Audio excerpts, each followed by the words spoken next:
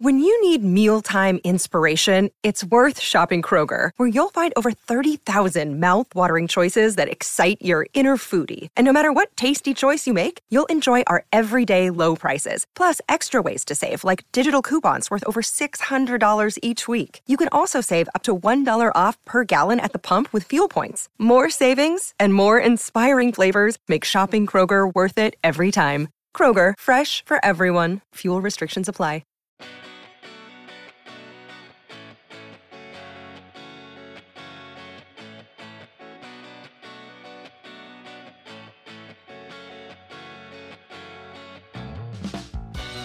Alrighty, welcome back to the Celtics Lab podcast. I am your host, Cameron Teptabai. This episode of the Celtics Lab podcast is brought to you by FanDuel, the exclusive wagering partner of the CLNS Media Network, and BetterHelp.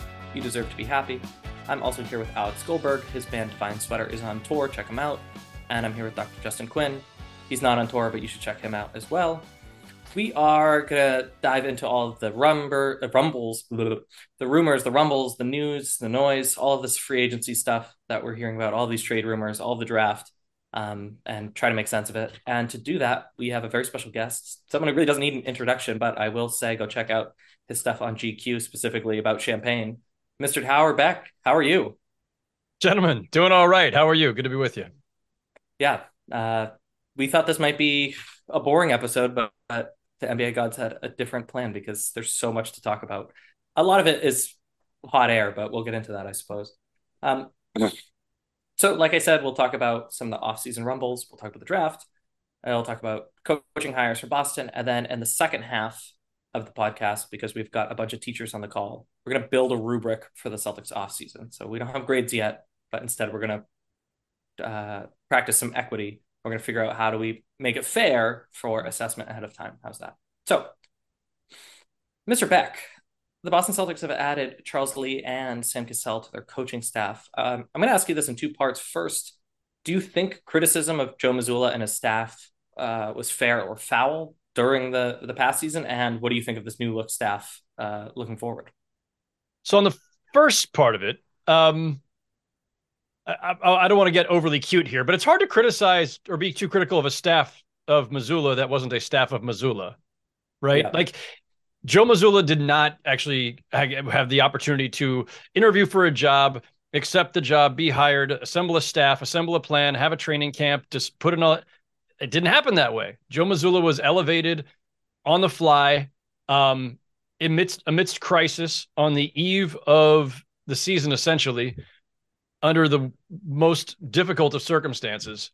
And so to me, and granted, listen, easy for me to say, I'm not a Celtics fan who has to worry about, all the ups and downs of the season and all the things that he might not have done as well as hoped. But I just think like he deserves a little bit of grace given the circumstances. It's important to be able to hire your own staff. Like these things matter. A lot of the things that we oversimplify in NBA discourse, we focus so much on stars that we sometimes forget that, oh yeah, you need good role players around them. They can't do it by themselves. And it's no different with the coaching staff. Greg Popovich is amazing. He's a legend. Eric Spoelstra is fantastic. Michael Malone finally getting his due, having won the championship with the Nuggets. Steve Kerr, anybody else you could think of. All of these guys, watch the timeouts. They're never just sitting there, just drawing up a play. They're going straight to their assistants. They're talking. And that's just in games. And we don't see most of what a head coach or a coaching staff does. The vast majority of what they do is in shoot-arounds and practices and meetings and film sessions. And that's also a reason why I feel like it's a little harsh just to say, well, Joe Mazzulla waits too long to call timeouts, or he doesn't call any timeouts. Although some of the memes on Twitter were funny about that. Rotation criticisms that people have, out of timeout plays, all these other things is such a small percentage of the job. And the press conference too, which as a member of the media, I will, be first to say, like, not the greatest performance and it doesn't inspire confidence, but it's not necessarily a reflection on his capabilities. Although I do think it betrayed a certain insecurity, frankly. Anyway, the shorter version of that answer is, I think he deserves a chance to hire his own staff, and now he's getting that. You mentioned Sam Cassell, and you mentioned Charles Lee.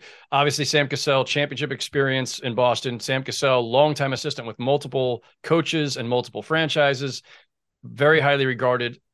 was a really smart player, high basketball IQ back in the day, good communicator, good overall. I don't know Sam well, chatted with him maybe a couple times over the years, but I mean, he's a guy who's like very easy for, I think, everybody to relate to, communicate with, just because he's got a really easygoing and funny personality. He's just a warm guy. Charles Lee, I don't know at all, but he has been, in coaching circles for years, named as somebody who was the assistant to keep an eye on, who was rising the ranks, who was going to get a head coaching job before too long, and who interviewed for another couple of spots this cycle before joining Mazzulla's staff. So they have fortified the staff. He's gotten to pick his own guys. He's going to have a whole offseason to prepare and a training camp to do his thing and install his stuff or do it his way. He's had time now for the team to get used to him as a different personality than Ime Udoka. And, that, to me, that's the big picture view of this, or at least the lens that I see it through. And by the way, just like, and I know you guys know this well, and your listeners, I'm sure, know this well too, but like at the time that Mazzulla's, promoted, not only does he not get to hire anybody, but they didn't backfill anybody either. And then they lose Damon Stoudemire along the way, and he was kind of important. So he was handicapped in a 15 different ways from the get-go. Yeah, the word choice insecurity is interesting. I always felt like talking to Mazzulla, he was developing a shtick rather than overcompensating. But I suppose there's a permutation now where basically Boston has 3 qualified head coaches, and I do wonder if there's parlor politics that get involved if Mazzulla does feel insecure in his position. So that's an interesting thought. I'm sure we don't know enough to really diagnose it, though. I mean, look, the insecurity, I don't want to overuse that word, but it's more like, this is just an impression I get as a reporter, right? From just doing this job for a long time. When someone who otherwise, like, there's 2 ways to interpret it when somebody has very short clipped answers. Maybe there's more than 2 ways. There's probably a bunch of ways, but among the ways to interpret that when I'm talking to somebody, if they have short clipped answers, they may just want to not give anything away. That's one possibility. And coaches, of course, all of them are famously secretive and guarded at times. But you can be guarded and still give an answer that feels a little bit more meaningful than just simply, it was a coach's decision, or that's just something we want to do, or we just need to make shots, or whatever, fill in the blank, crap that you can throw in there, coach speak. There's a way to do this in a way that gives people a sense that you're respecting the question, because that's the question is not just mine or people in the room. It's the question, presumably, of fans. We ask the questions that we think the fans would want to know the answers to, right? That's part of the job. And so I don't think he means to be disrespectful when he's giving the clipped or non-answers, but it can come across that way, or it can come across as insecurity. Insecurity being, if I don't feel comfortable enough, secure enough in my job to explain something, even in a way that's still guarded. You can explain and be guarded at the same time. If you don't feel comfortable doing that, it's fair to read it as you aren't comfortable. You are feeling a little insecure. And I wouldn't blame him for that. The guy was on the back of the bench, 34 years old, promoted in amidst crisis, would not have been their first choice if they could have, if this crisis had happened in June or July, the outcome is different. When was Will Hardy hired in Utah, right? Like, that's, there are other ways this could have gone. And if it wasn't Will Hardy, maybe they just would have thrown it open to a full search. So yeah. I wouldn't blame him for being a little insecure, but you can handle it better than that if you want to project a certain amount of confidence and inspire that in the fan base who's watching you on TV. Again, all of which is not to say that means that's how he was in the locker room. His demeanor with his players, I'm sure, is vastly different than what is with us. And everything that I've heard is that his demeanor is vastly different with people that he knows and trusts on a one-to-one level, including in the media. So it's just the press conferences that made him come off that way, I think. Just one quick thing to add on, and then I think we should probably jump to our next topic. But, with regard to Mazzulla and insecurity being a possibility, which I think, Howard, to your point, makes a lot of sense given his position. One thing to keep in mind, to get back to this earlier point about like the possible insecurity of being, a pressurized head coach, very young in this kind of weird situation with two pretty experienced assistants behind you who presumably will be up for head coaching gigs themselves fairly soon. I would imagine that Sam Cassell and Charles Lee will not be in Boston for a tremendous amount of time. But, one of the things that I think that could lead to some insecurity, but in some ways, I think that might actually be a valuable thing for Mazzulla to kind of develop and grow in that space. Because the reality of being a head coach in the NBA is that you're going to lose assistants. You're going to have people who are really qualified on your staff who are going to do a good job. And if your team has success, other teams are going to look at them for head coaching vacancies. And, I think back to this playoffs, and the thing that, really kind of stands out to me in the wake of Denver's triumph in the finals is the patience and growth of Michael Malone as a head coach is really something that I think Mazzulla and others can and should look to as a model for like how to really kind of grow into your role as a head coach. Because I think Malone had definitely had a few kind of early in like his Kings career, he had a few kind of weird press conference interactions. He definitely was not fully seasoned right out of the gate. And he, was a legitimate hire. It's not like he was tossed into the role like Mazzulla was. And to see him over the course of, a decade or so, developing into this really comfortable, confident head coach who knows his team super well, who just made great decision after great decision throughout the playoffs and just has, I think, genuinely done a really terrific job building a culture in Denver. It might be a kind of thing where, Mazzulla might be a little uncomfortable, but that might actually be part of this. That might just be part of how he has to be and how life as a head coach in the NBA is.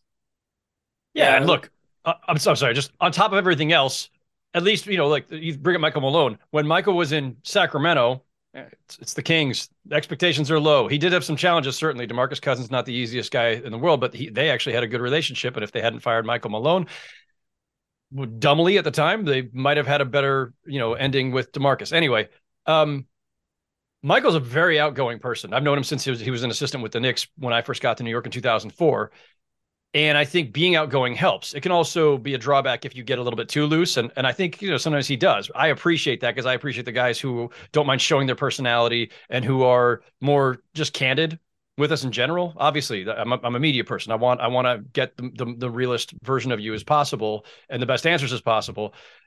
But I also just think that that's his personality. He's very outgoing. He's a New Yorker. And he grew up in coaching. Michael's father, Brendan, was a coach in the NBA for a long time too.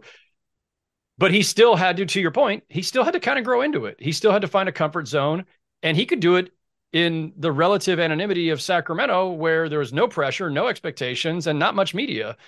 Mazzulla has all the expectations of the world taking over a team that just made the finals, and pretty tough media and a pretty tough market and a pretty big market with the biggest of expectations. So again, that all of which is to say that's why I think he deserved a little grace along the way.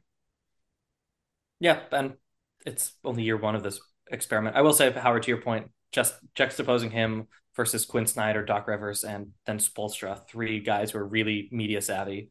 It was a tough look for Mazzulla, but I also kind of understand where he's coming from. I also think he's just a weird, intense guy, and I like that. May also be the case, right? Like that's the impression I get from a distance. Kind of weird and intense, but I'm told like he is a much looser person one-on-one, like just socially and everything else. So, look, one other thing I like to point this out all the time.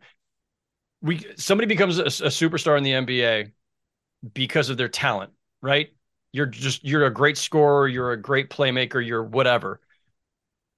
It doesn't mean that you actually are good at the stuff that comes with that, but you don't have a choice about the other stuff. The other stuff being public appearances and endorsements and dealing with the media and speaking on behalf of the team. And if you are categorized as the leader because you are the best player, it doesn't mean you actually have natural leadership abilities or spokesperson abilities, right? So we see Jokic is kind of bashful. Tim Duncan hated doing the media. He didn't dislike the media. Duncan's just like, he just didn't like talking, period, about himself or about anything other than like the basics. It's just the way he's wired.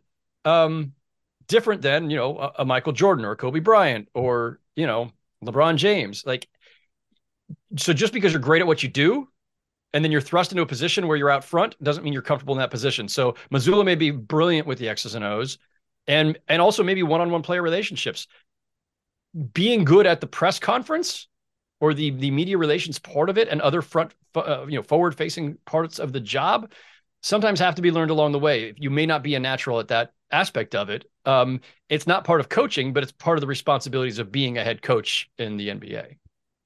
No, definitely. I mean, I'm in year, I guess, 4 of being a classroom teacher, and there are interpersonal things I'm really good at, but sometimes the stuff up the front, being the face of the franchise, I'm still learning, certainly. So anyways, let's do this. Let's pause the action, talk about our friends over at FanDuel, and then how's this for a tease? We're going to tap Dr. Quinn in, and he's going to explain why the Celtics will not be trading for Bradley Beal. Oh, boy. Well, hold on.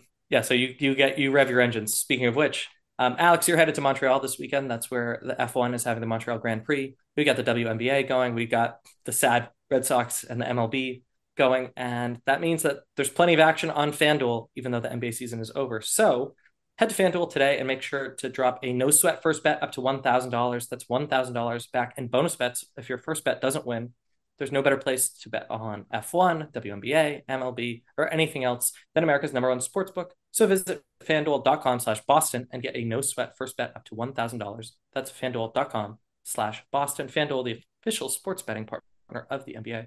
You must be 21 and older in select states. First online real money wager only. A $10 deposit is required. Refunds are issued as a non-withdrawable bonus bet that expires in 14 days. Restrictions apply. See full terms at FanDuel.com/sportsbook. FanDuel is offering online sports wagering in Kansas under an agreement with Kansas Star Casino, LLC. Gambling problem? Call 1-800-GAMBLER or visit FanDuel.com/RG in Colorado, Iowa, Michigan, New Jersey, Ohio, Pennsylvania, Illinois, Tennessee, and Virginia. Call 1-800-NEXT-STEP or text NEXT-STEP to 53342 for Arizona. Call 1-800-789-7777 or visit ccpg.org/chat for Connecticut. Call 1-800-9-WITH-IT for Indiana. Call 1-800-522-4700 or visit ksgamblinghelp.com for Kansas. Call 1-877-770-STOP for Louisiana. Go to gamblinghelpma.org or call 800-327-5050 for 24/7 support in Massachusetts. Visit mdgamblinghelp.org in Maryland. Call 1-877-8-HOPE-NY or text HOPE-NY 467369 for New York. Call 1-800-522-4700 for Wyoming or visit 1-800-GAMBLER.net in West Virginia. Guys, that was the best FanDuel ad read I've ever done. I'm so proud of myself. That was my flu game. Okay, Dr. Quinn, why aren't the Boston Celtics trading for Bradley Beal this summer? So if any of our listeners are not familiar with the details of the new collective bargaining agreement that are a very significant factor, I'm assuming most of you listening are familiar, but if you are not, listen to our last episode with Yossi Goslin where we talked about that.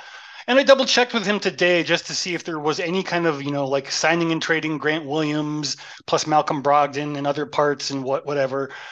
And really, it just comes down to the same thing. We are already looking at a fraught path to keeping 2 Supermax players on this roster in Jaylen Brown and Jason Tatum, who are either eligible. They're both eligible now, and one will get one for the season after this coming season, and then another for the season after that. Excuse me. When those kick in, it will be very hard to surround them with the kind of players they need to compete for a title. You add in another Supermax deal, even if ownership is willing to pay that, you are really, really hamstrung, and you'll be hamstrung sooner because Beal is already on that deal now, making getting under the tax potentially this season a lot harder. That's really the short version. The other alternative would be trading Jaylen Brown. I don't think most of us would agree that this would be the very best outcome would be a lateral move. So even though that is a very sexy thing to bet on from what I'm hearing in those circles, not to FanDuel.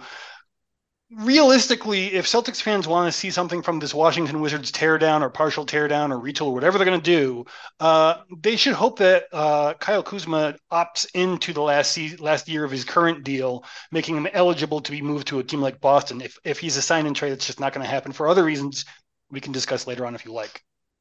Sure. In a second, Howard, I'm going to go to you and ask for your favorite Beal teams. But Alex, because Justin said the secret word, Kyle Kuzma. Give us 30 seconds on Kyle Kuzma. So Kyle Kuzma has a player option, which many people expect he will not opt into. I think that he is going to be available as an unrestricted free agent next year if he does not take that option. And Kyle Kuzma is, I think, a really intriguing trade target if he does opt into that deal. He would be at, I think, around 13 million, something like that for this year, and then available next year. This is a really impressive, solid 3-and-D wing player in a league that is perilously short on those guys. He has championship experience, and he's just been kind of getting better every year of his career for the most part. Even in a not great Wizards situation last year, Kuzma showed visible improvements to his game and has really emerged as a premier wing defender in a league that, again, desperately needs more wing defenders. So if the Celtics were to take a gamble on trading for a player like Kyle Kuzma, that would be presumably to the effect of trading like Malcolm Brogdon, Grant Williams, some other kind of combination of those players. And then I would hope with the attempt to kind of re-sign him as a long-term solution at the 3 or 4 to completely solidify their wing rotation of Jaylen Brown, Jason Tatum. Al Horford, I think, is playing quite well, and it doesn't seem like he's going to be in a position where he's going to age out of being a starting level player anytime soon. But having Kuzma as the kind of heir apparent in that role could be an intriguing play. I will be candid in saying that I think it's pretty unlikely that the Celtics will do that for a variety of reasons, but that's the name that I was looking at on the Wizards that I think might be a more realistic possibility and potentially a better fit as well. Sure. All right, Mr. Beck, you're up. You can pick the Boston Celtics if you like, but give us a few Bradley Beal trade candidates. It's so hard because his contract is so ridiculously large. And the new CBA is going to make this even harder. So you look at some obvious candidates, right? Like you guys have already talked about why he doesn't really fit or how difficult it would be to get him to the Celtics, like unless you're trading Jaylen Brown, and I don't think anyone's trading Jaylen Brown for Bradley Beal. He makes sense for the Bucks, but I'm not sure there's a path there.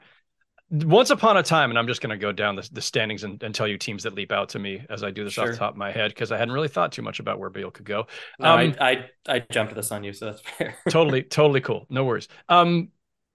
Once upon a time, and this is like 3 years ago at least, before Ben Simmons had all of his weirdness in Philly, I very much advocated for a Ben Simmons Bradley Beal swap. I said that on a couple podcasts a few years ago because the Wizards had really run their course and weren't getting anywhere. And this is like 2 extensions ago for Beal, I think.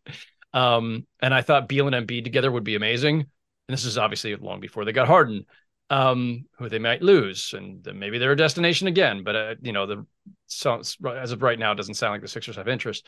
And Simmons would have been a great guy to rebuild around, at least at that time for Washington. So I don't think Philly's is logical here. The Heat have been thrown out there already by several people. They make a lot of sense again in terms of they really need some scoring. Like there's just so little scoring punch on that team. And you saw that show up in the finals. The Nuggets are not like some, defensive dynamo. The Nuggets were, middle of the pack-ish during the regular season, but the Heat just don't have much punch. And it's to their immense credit that they managed to get to the finals in the first place. I have not played with trade machines in various places to see how you get Beal there. But I like Beal with the Heat. It's the right fit. And it's the right look. They're a team that needs to take a chance. Like his contract is brutal. The no trade clause comes with it. So even once he approves a trade, now he has to approve a trade again if you ever want to deal him later. His age and injury history are all alarming. Like there's a lot of teams that I don't think would want anything to do with him, or even if they were intrigued, wouldn't want to do it just because of the contract and age and injury situations alone. But the Heat have a window here with Jimmy Butler, and it's not going to last forever, especially as taxing a game as he plays. So they might be top of my list. I mean, as you go further down the standings, like the rebuilding teams aren't going to be in the business for Bradley Beal.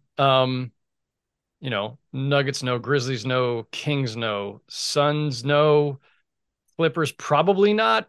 Love him with the Warriors. Don't know how they'd get him. And again, the Warriors have, along with the Clippers, the biggest problem of all with this new CBA in terms of how big their payroll already is. So good luck figuring that out. He'd be great for the Lakers. Again, same problem. So like you go through the logical landing places, and it's really not that easy. Like it's great that the Wizards finally, it's great that I should say Ted Leonsis, the owner, finally is giving his new front office the freedom to remake this roster as they see fit, something that I don't think he did for the previous front offices when it came to Bradley Beal. But he's doing it at a time when they've really put themselves in the toughest possible position. And I think the Wizards will be lucky just to get anything useful at all out of this deal other than simply freeing themselves from the contract. I've heard a little bit about some Kings chatter, which to your point, I don't think makes any sense. I'm looking at their roster and I don't see how they could match the salary effectively.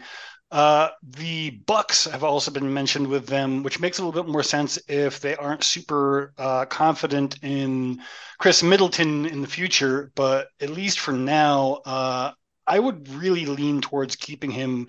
In terms of just positional balance, it's really hard to find wings of his size. So finding the actual landing place for Bradley Beal is a lot harder than the fun trade machine dreaming that's kind of enveloping the NBA media sphere as we search for somewhere to plug in now that the finals are over. Yeah, if he was even making like 30 instead of whatever it was, making 47, whatever the number is. I mean, it's just going to keep going up into the 50s. Like, I don't even know. I don't know how you pull it off right now. And even like the Bucks thing, like they're probably just going to re-sign Chris Middleton and Brook Lopez and run it back. And if you lose Middleton, if you lose Middleton, I don't even know how you construct a trade, and you're not doing a sign and trade with him to Washington. Like I don't know where the path is. And that's going to be, you're going to run into this over and over and over again with all these teams. So yeah, good luck to Michael Winger and his staff. I mean, two things on that. First of all, I think Dame Lillard poses a similar problem. He's a great player, but the amount of money and the lack of defense is troubling. It also begs another point, which we have in our list of things we want to talk about, which is a lot of the things that people are seeing, and let's be frank, we're talking about Twitter, are fun to talk about, and it's nice fat to chew, but it doesn't really make sense in the real world. For example, the Boston Celtics have the best odds to sign Nikola Vucevic and the seventh best odds to land DeAndre Ayton. And to say nothing of how sportsbooks work, the exercise that you just did, let me just pull up the standings and go through Beal teams. Suddenly the logistics of it all, there's not much there. It's just a little too difficult. So that's something we wanted to say on this podcast is everyone enjoy silly season, but tread cautiously because there's so much that sounds really fun and exciting. And then suddenly the reality of the situation is impossible to ignore. Also, don't base any of your water cooler debates about where players are landing based on odds from random places, because the stuff just makes absolutely no sense. Like, anyway. Also, I hope nobody's betting on those things because that's ridiculous. If they are, they should use FanDuel. For sure. Okay. Let me just mention two things in the news, and then the other stuff we wanted to get to, we can get to in the lab portion of the programming. Danilo Gallinari opted into his $6.8 million player option. I think we knew that was coming. There's a lot to enjoy about that. Also some flexibility if you want to open the trade machine, I suppose. And then also next Thursday, so a week from today, Boston has the 35th pick in the NBA draft. Justin, just quickly, because I know you feel strongly about this. Justin, pour some cold water on us. Why aren't they making a draft day trade? Well, they might make him a draft day trade, but if they do, it's going to be into the lottery because, again, to talk about the new CBA, you really don't want to end up picking in the lottery to end of the first round range because it's guaranteed money. And you don't want, $5-ish million, give or take, depending on where they fall in the draft, falling into your books if you're not really sure that this guy is likely to become a playable option anytime soon, right? So a lot of teams are actually going to want to be drafting, if not in the lottery, even if it's in the lower lottery, in the top of the second round, because then the contracts aren't going to be guaranteed. And say you pick a guy who is a dud, then you won't have to, not like qualify offer the guy to get rid of him and try to get off of him sooner because you don't have the time or the patience or the money to develop these younger players. So this new CBA, among many other areas, it has a lot of things that teams are going to be acting really differently, and this is going to be one of them most likely. Yeah, and Boston just happens to be one of those teams that where they were on their timeline are being effective. There are teams on the up and up that actually probably benefit from these changes. All right, I'm going to pause the action. I'm going to talk about our friends over at BetterHelp, and then we will hop into the Celtics lab, and we'll talk about the offseason with a little more specificity. Actually, for our BetterHelp ad read, I want to revisit Joe Mazzulla. I think the idea of being professionally stuck in the mud. Again, I scantily know Joe Mazzulla. I think, Howard, you would say the same thing. But I think we can agree, there were times where he might have been surprised at how he was presenting at work, and feeling like you're not doing your best at work is a really familiar experience. All four of us in different capacities have had that. And that can be really challenging. It's not necessarily clear that the people you work with or work for are able to support you in that. So as part of the broader trend of products like BetterHelp helping you with the lifelong process of growing and changing and get to know yourself, professional challenges could be paramount. And I guess it's top of mind for me because the school year is wrapping and I'm doing all these evals and stuff. So sincerely, we love partnering with BetterHelp. We think it's a great product. It starts with an online survey. You get paired with a licensed therapist, and importantly, you can switch at any time for no additional cost. So discover your potential with BetterHelp. Visit betterhelp.com/celtlab today and get 10% off your first month. Visit BetterHelp, HELP.com/CeltLab. Speaking of coaches, Mike Malone at the parade today is just tremendous fun. Okay, Mr. Beck, we are teachers who cover the Celtics. And what we're going to do is we're going to build a rubric for this offseason with your help. So ahead of time, if you want to give a project or a piece of homework or something, to make sure you're grading fairly, but also to not incur the wrath of parents through email, you want to have a rubric. So it's clear, these are the things we're looking for. This is what success looks like. This is what not success looks like. And we're shooting for that success.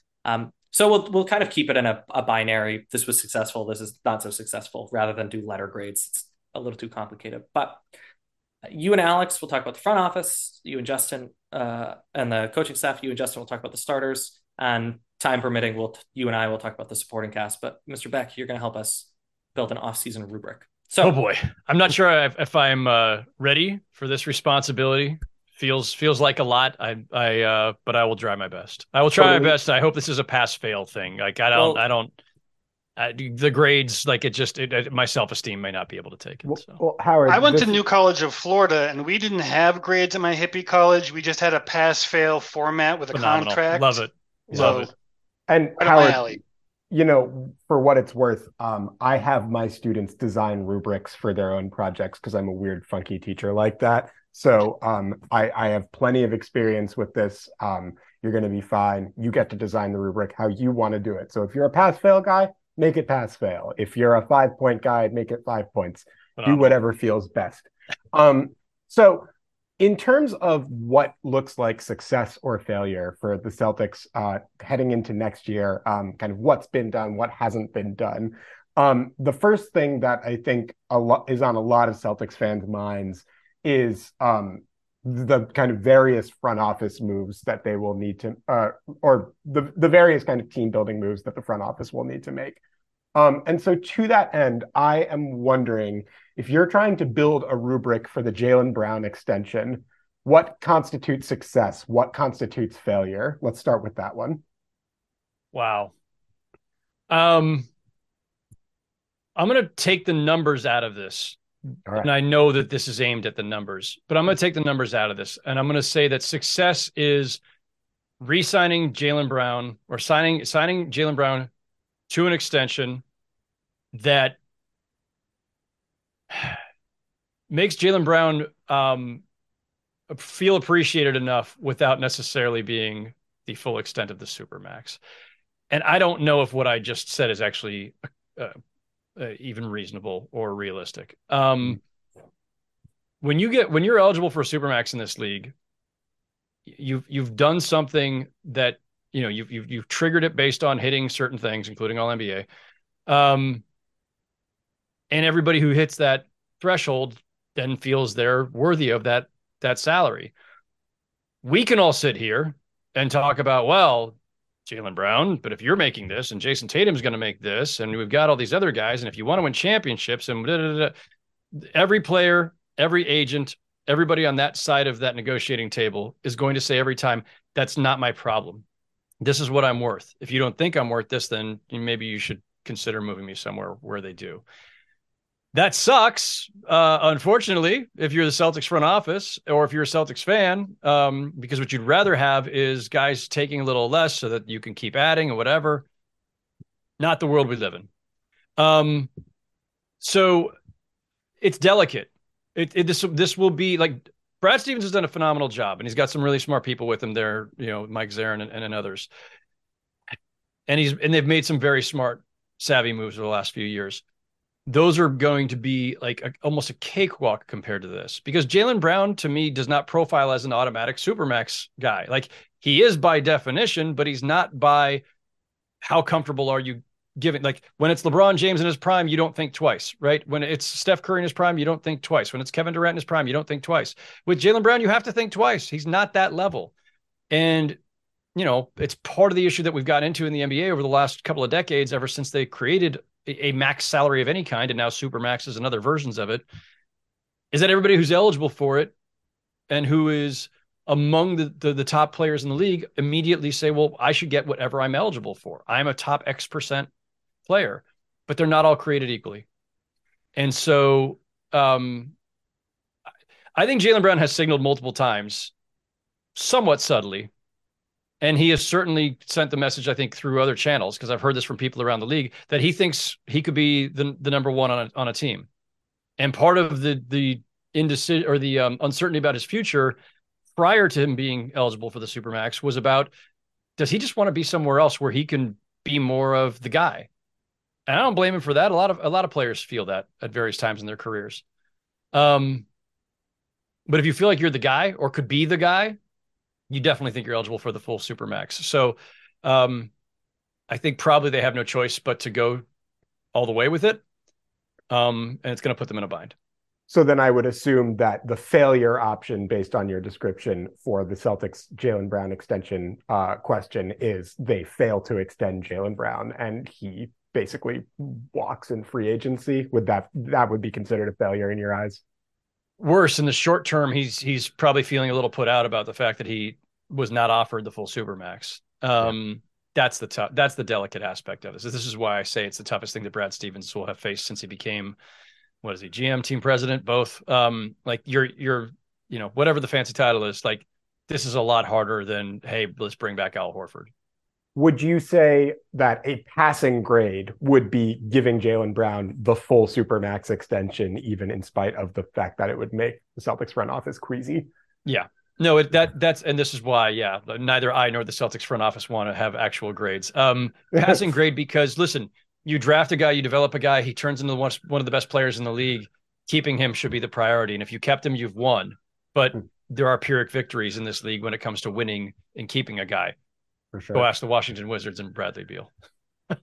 So pivoting now to another aspect of the front office, and we've talked about this one already a little bit, but with regard to hiring additional supporting staff and filling out the rest of Joe Mazzulla's coaching staff as we kind of continue down that path, what would constitute a success? What would constitute a failure for you? This one's hard. Coaching staffs are a little hard to assess. For all the reasons that we discussed earlier about how much we don't see. But I mean, if you had asked me a month ago what success would look like, I'd probably say something to the effect of, like, you know, getting a couple of top assistants who are really promising and who have a great track record and are really well regarded and well respected. And they just did. The only other thing I would have said, if I were mapping this out in the abstract, would be like, you know what, sometimes when you have a super young coach, it's great to get a former head coach on his staff. Del Harris played that role for Avery Johnson in Dallas. I think Dell played that role for Vinny Del Negro maybe too in Chicago. So like having a former head coach, Scott Brooks over, hired by Portland to Chauncey Billups' staff, because Chauncey was a rookie head coach. Like, I think when you're a rookie head coach or just really young, it's good to have an old head who's been there and done that. It can be a double-edged sword because it can also be perceived as, oh, that's the guy in waiting in case we need to fire you, right? And that's what happened when, so Lloyd Pierce gets his first head coaching job in Atlanta. Nate McMillan's on his staff, and lo and behold, a couple of years later, they're firing Lloyd and promoting Nate McMillan. It can go that way too, but I think Joe Mazzulla could maybe, if there's one more piece missing, maybe another veteran, an old head, and maybe somebody who's already been head coached enough times that you're not worried about them being the guy who's coming in because they want the top job. That, I think, would be music to Cameron's ears, given some of the names that he's talked about in previous podcasts, mustachioed coaches who like to run fast offenses, for example, things like that. But yeah, no, so that's interesting. I guess you kind of already answered that. So let's move then, I guess, to additional moves that the Celtics front office can make. What would constitute success in your eyes with regard to the Celtics guard depth? There's been a lot of chatter in Boston media circles that one of Boston's kind of 4 guards will probably be moved this offseason to shore up other areas on the roster between Peyton Pritchard, Malcolm Brogdon, Derek White, and Marcus Smart. What would you say constitutes a successful managing of the kind of guard logjam, and what would constitute a failure in your eyes?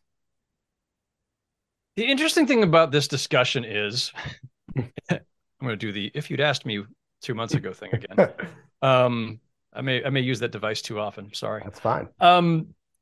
If you'd asked me 2 months ago, if you'd asked anybody around the league 2 months ago, not only were the Celtics, I think, a consensus favorite or at worst co-favorite to win the championship and certainly to win the East, but they were the team that was regarded as by far the most complete, the deepest, the most talented across the board, whatever, however you want to frame it, 1 through 10, 1 through 12, whatever.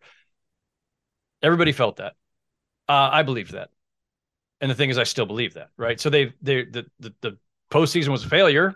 They gagged, but there wasn't a single moment where I looked at it and went, man, they just don't have enough talent to keep up with the Sixers or the Heat. Never thought it. This is a team where either there's something off chemistry wise. If a team so back up in the abstract, you look at a team, you look at it on paper, you see all the talent, and you see they've checked a bunch of the boxes in terms of like depth of this position and that position. They've got shooting, they've got some size, they've got defense, they've got this, they've got that. And you don't see any glaring thing missing, but then they underachieve. There's only a few different explanations. One could be chemistry, so there's something internal going on, or maybe it's just that your leading guys aren't ready for the moment or just still haven't, and then they're right. Like there's plenty of discussion of that aspect of it. Maybe Tatum and Jaylen Brown just haven't gotten there yet individually or as a tandem. Maybe it's just the next step in their growth, but like, there's not a single moment where I looked at them and said like, this is a team that is getting outplayed by a team based on talent. They've got the talent. So like trying to assess what a successful offseason is in terms of the roster is like, I don't know, man. I think it could, unless there's some actual weird chemistry thing, some personality thing, relationships that are broken that we're just not aware of. And I'm not, unless it's that, I'd be inclined to just like say running it back is a success because they should just grow from failure, which by the way is how plenty of teams have gotten there, right? The Bulls had to get their butts kicked a bunch of times before Michael started finally winning championships. I covered the Shaq and Kobe Lakers. Sorry to invoke the Lakers on this podcast. Starting in 1997, I watched them get their butts kicked by the Jazz. I watched them get their butts kicked by the Spurs. I watched them get swept multiple times. And they finally got their shit together and figured out how to win. Sometimes it's just a matter of that. Sometimes we all sit out here playing with trade machines and trying to figure out who to get, who to offload and whatever. And sometimes it's just a matter of, you know what? They just need more time to figure it out. They're just not there yet. Yeah. And I think it's a fair way to approach the Celtics. For sure. All right. I do Go think ahead. that there is a little bit of interest in rebalancing the roster. The front court situation is clearly not going to be functional. And then there's like the cap issues, which kind of bleeds into some of the other stuff we've been talking to. Some of the chatter that we've heard about, like Isaiah Stewart and the Indiana Pacers being interested in Grant Williams, like these are things that I think are going to play into it. But at least from where we sit now, I think it's going to be really hard to judge what success looks like without knowing exactly what they're trying to do with regards to that kind of stuff. Yeah, and the guard glut that you guys alluded to earlier, I like all those guys pretty much. Like, and they're all a little different.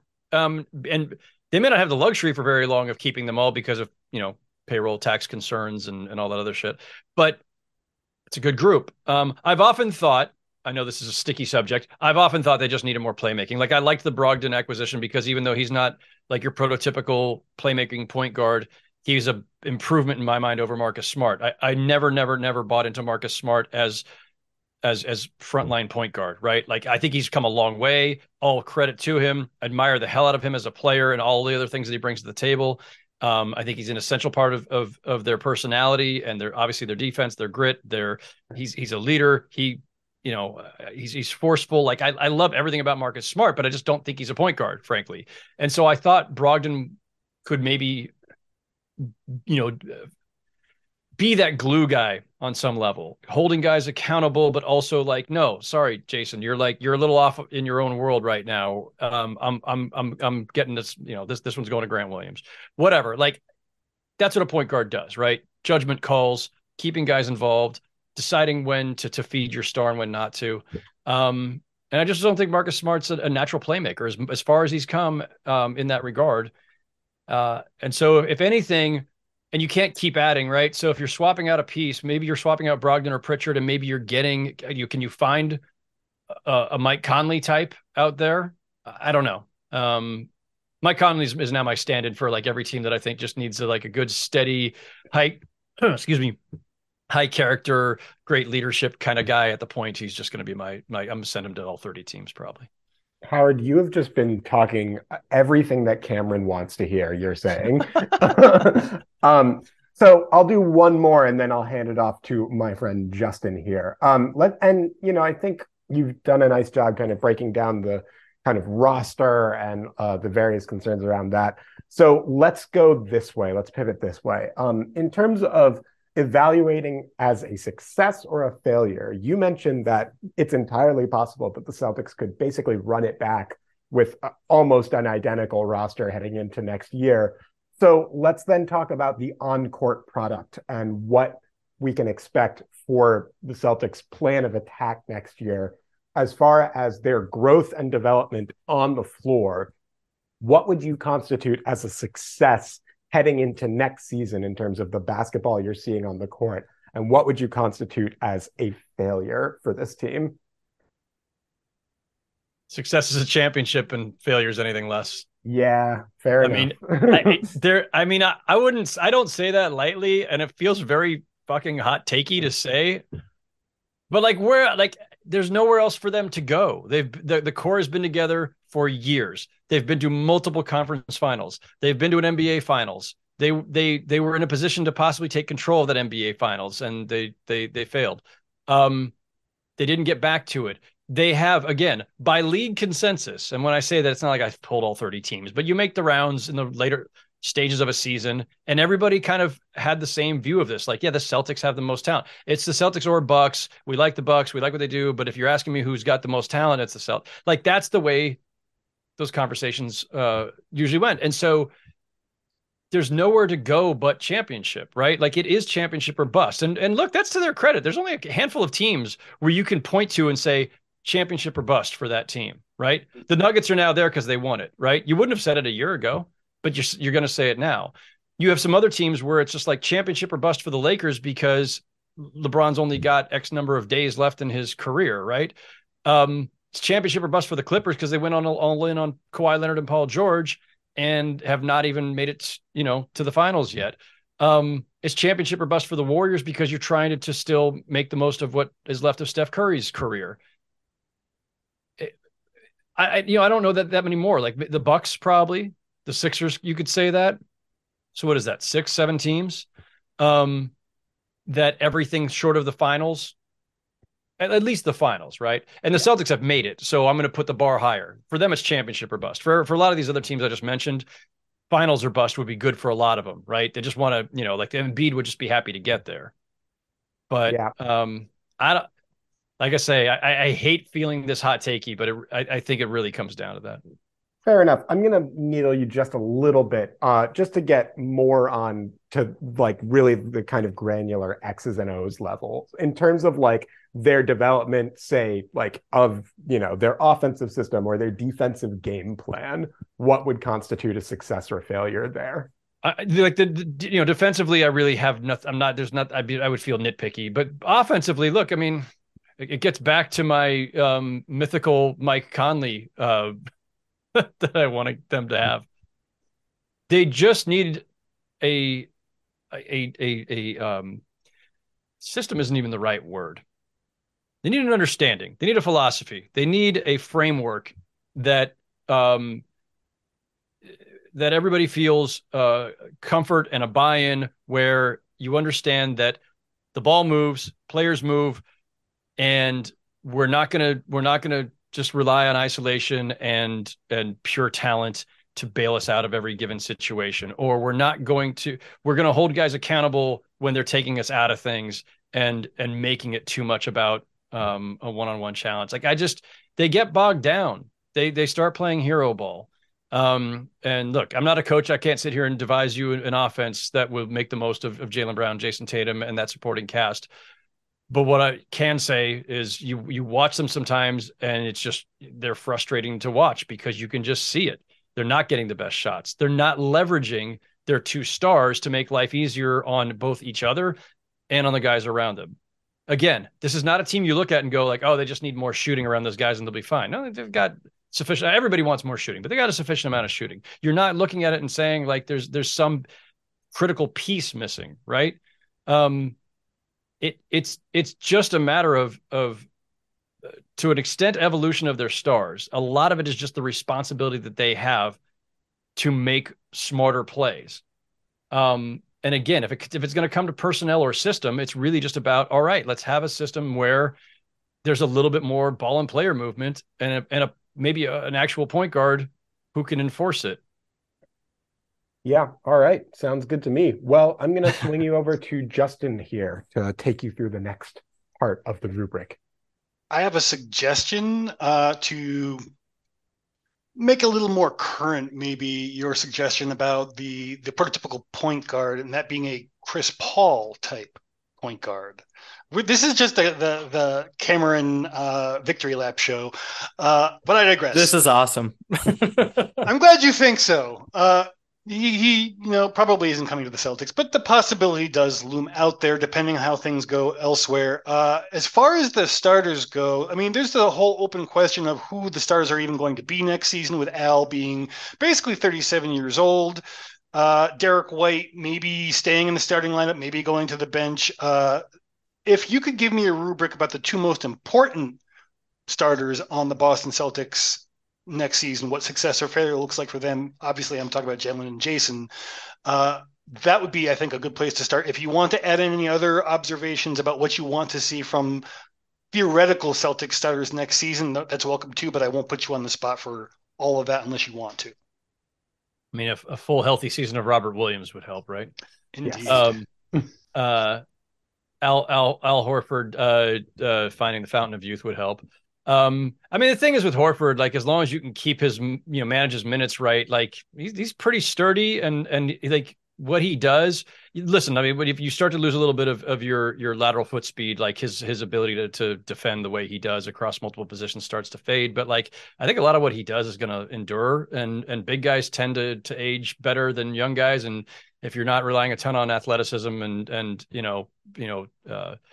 tricky ball handling and blowing past guys, you're fine. So Al Horford, I think he'll age. He has aged well, and I think he will continue to. Like Jaylen Brown, Jason Tatum. It's the obvious things, right? Like Jaylen Brown should be spending the whole offseason working on his handles. And But I also just think, like, again, like whatever your limitations are in this league, you can be limited as a ball handler and still make good decisions with when the ball comes to you. It's in terms of reading the defense, in terms of reading the situation, in terms of knowing what your best option is in a given moment. And I think we've seen enough of Tatum and Brown to know that they know they're really smart about the game until the moments that they're not, and that sometimes impulse takes over. And the brain shuts off, right? Like sometimes it's just a matter of the emotions or the desperation of the moment. Like both of those guys are really talented. I love watching those guys. They're great players. You never know when everything is going to click into place in this league for a guy.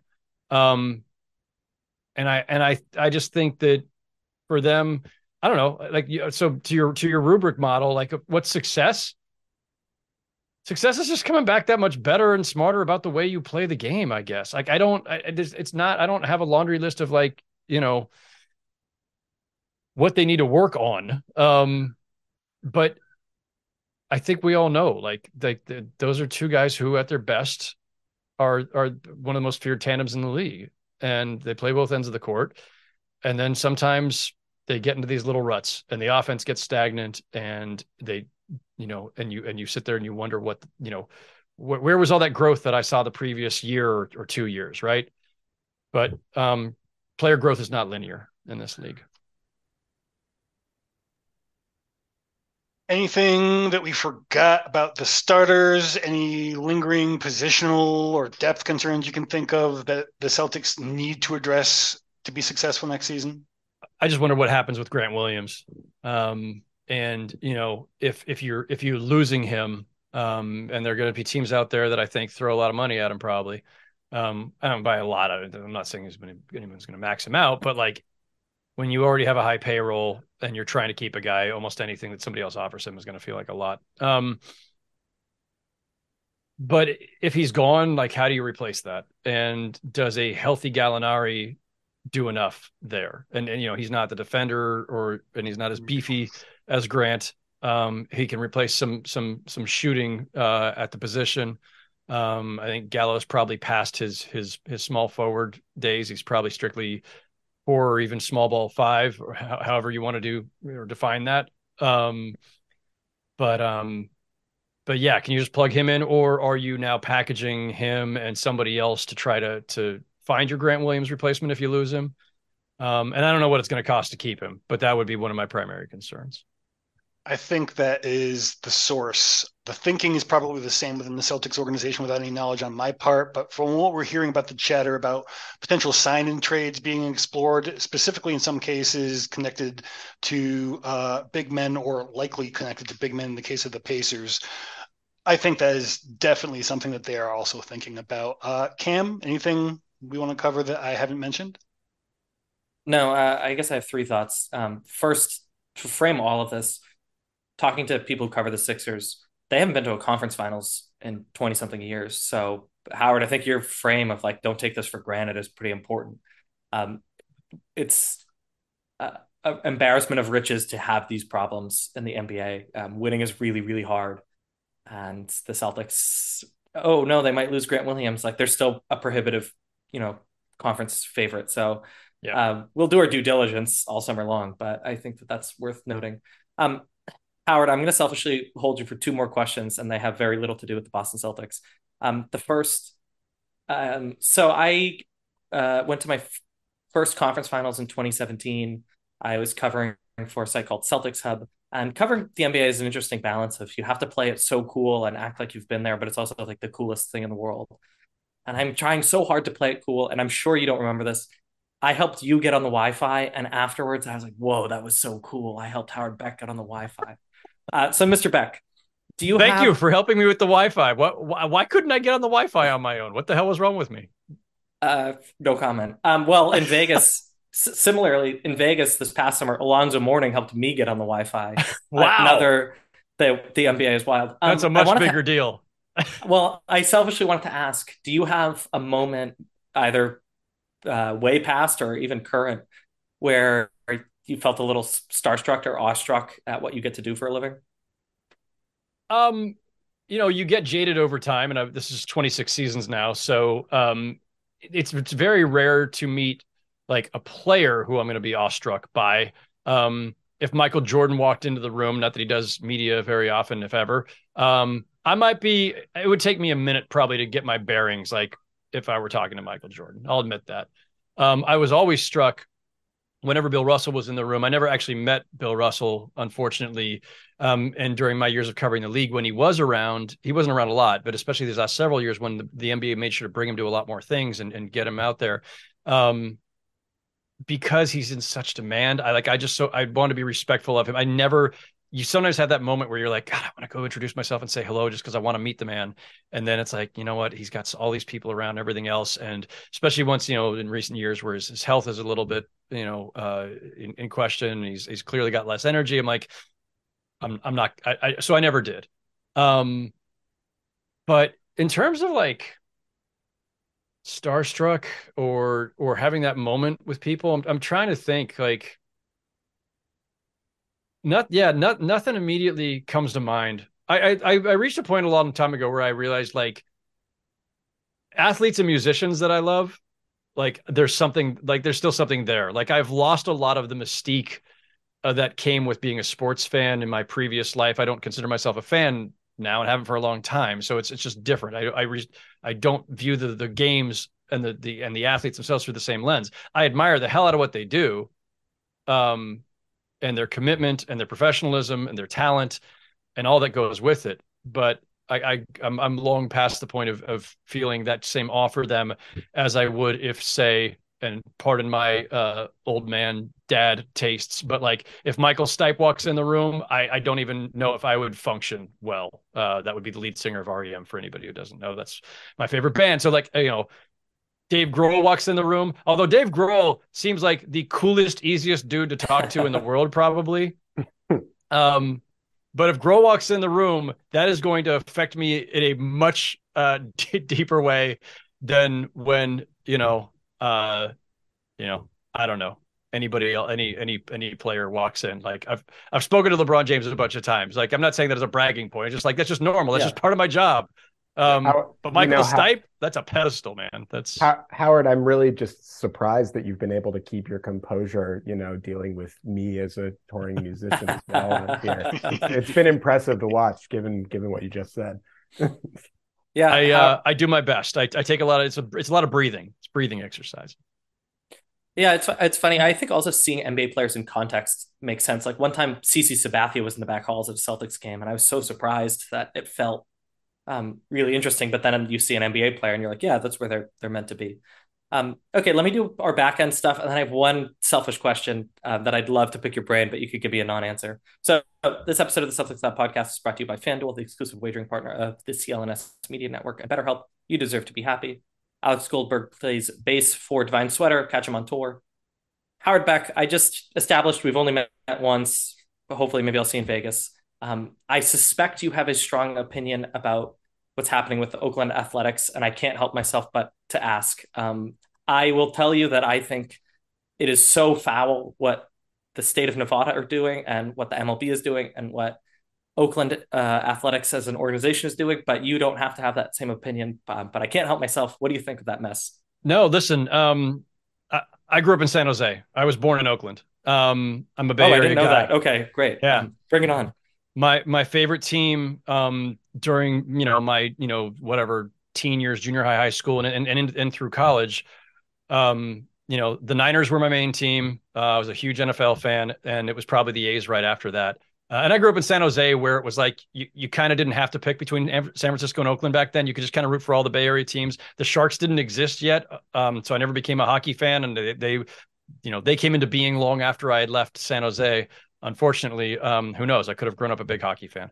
But it was the Niners and it was the A's, and it was the A's of like Canseco McGuire, Dave Stewart, and Dennis Eckersley, Dave Henderson, that whole era, and they make 3 straight World Series. I loved the A's, and I actually, as much as that ballpark got criticized back in the day and continues to this day, which is why we are where we are.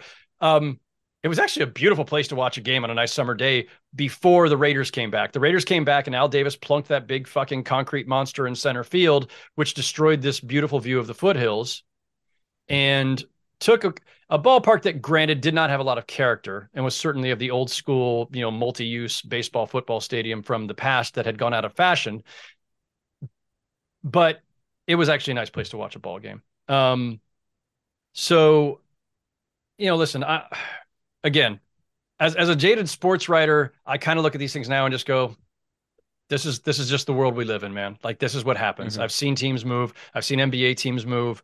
I've seen the Sonics, abandon Seattle and how heartbroken Seattle was and remains. I saw, again, Northern California guy. I watched a lot of Kings games, and especially during my Laker beat days, all those Lakers-Kings rivalries, that rivalry and all those series they played.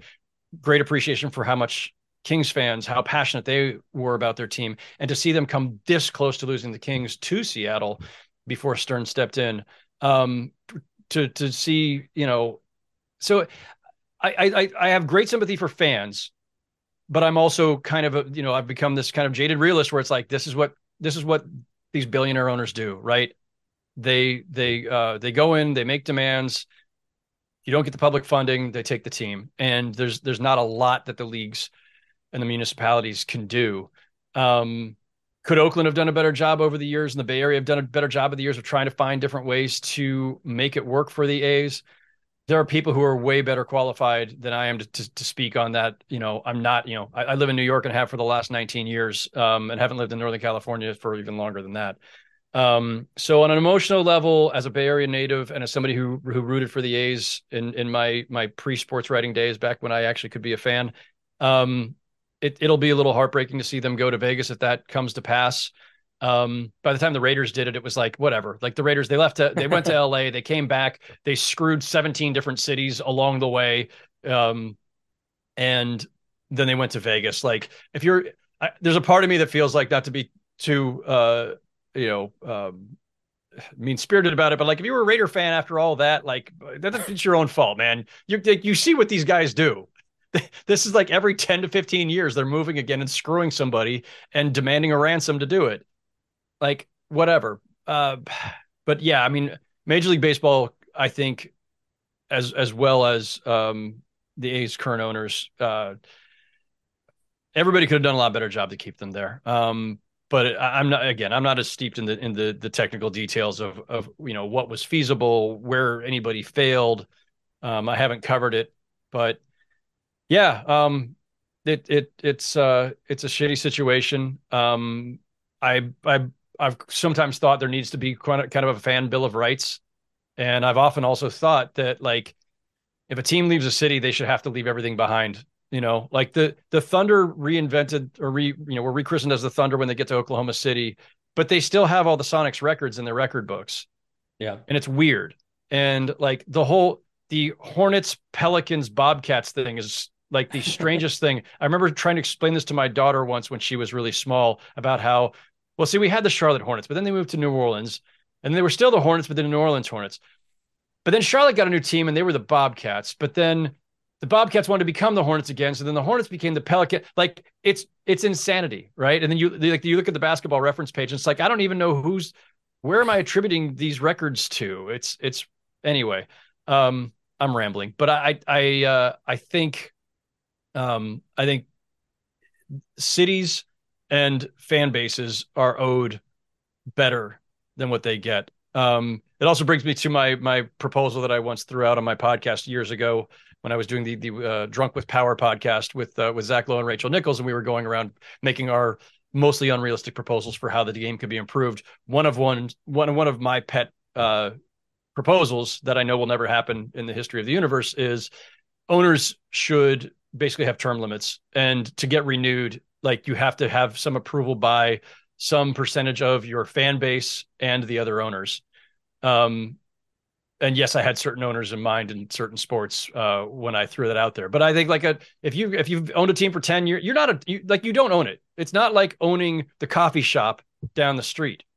You're a steward. You're a caretaker. You own it until it's time to sell it to the next person, but it belongs to the city. It belongs to the fans.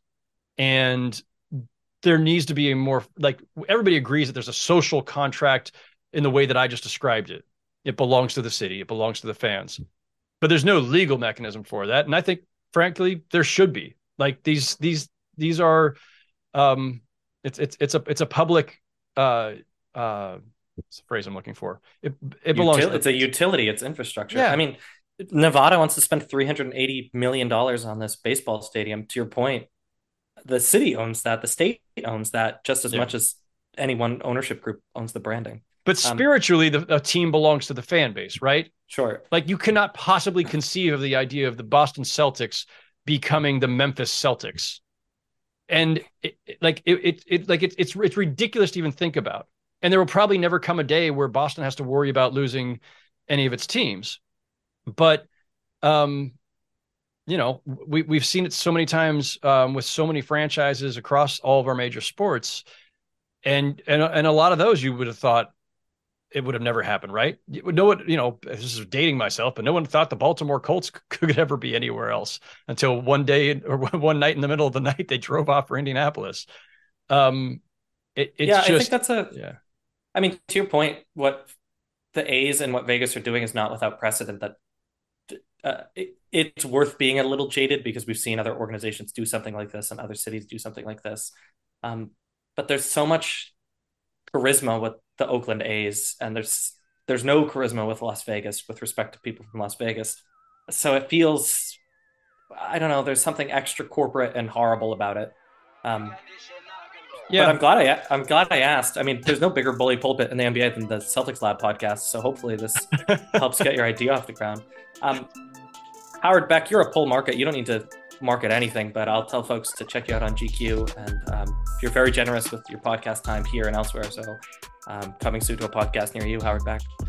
Mr. Beck, the thrill is all on this side of the screen. Thank you so much. No, my pleasure, guys. Thanks for having me. This was fun. Appreciate it. Likewise. Sure.